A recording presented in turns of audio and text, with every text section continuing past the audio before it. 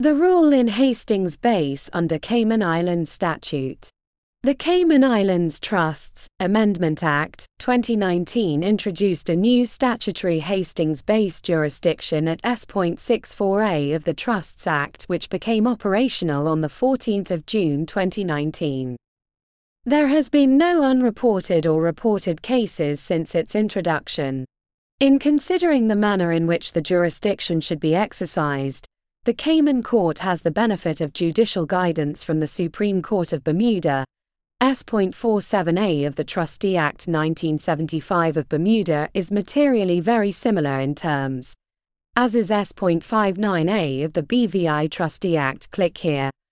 As well as authorities relating to the exercise of the Hastings-Bass jurisdiction in the Cayman Islands and other jurisdictions, as it existed prior to Futta v. HMRC and Pitt v. HMRC, 2011, EWCACIV 197.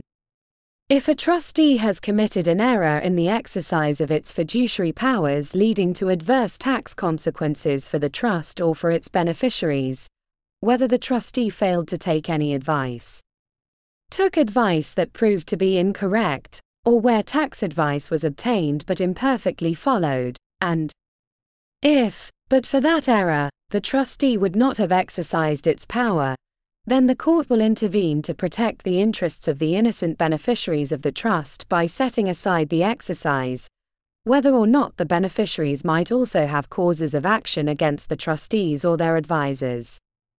Although not reported, in 2022 Harnes successfully obtained an order for a trustee under S.64A in circumstances where the trustee erroneously believed it was making a distribution out of the trust's capital, however, because it had not first positively resolved to accumulate a dividend it had received from an underlying company, and to add that sum to the trust's capital fund.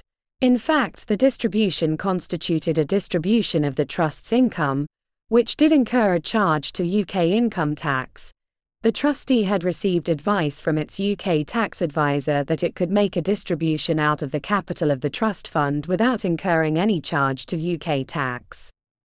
Had the trustee realized the distribution would generate a significant charge to UK income tax, and that the making of a distribution from the trust's capital account required a positive prior act of accumulation, it would not have made the distribution. In the circumstances and on the evidence, the court was prepared to set aside the exercise of the trustee's power.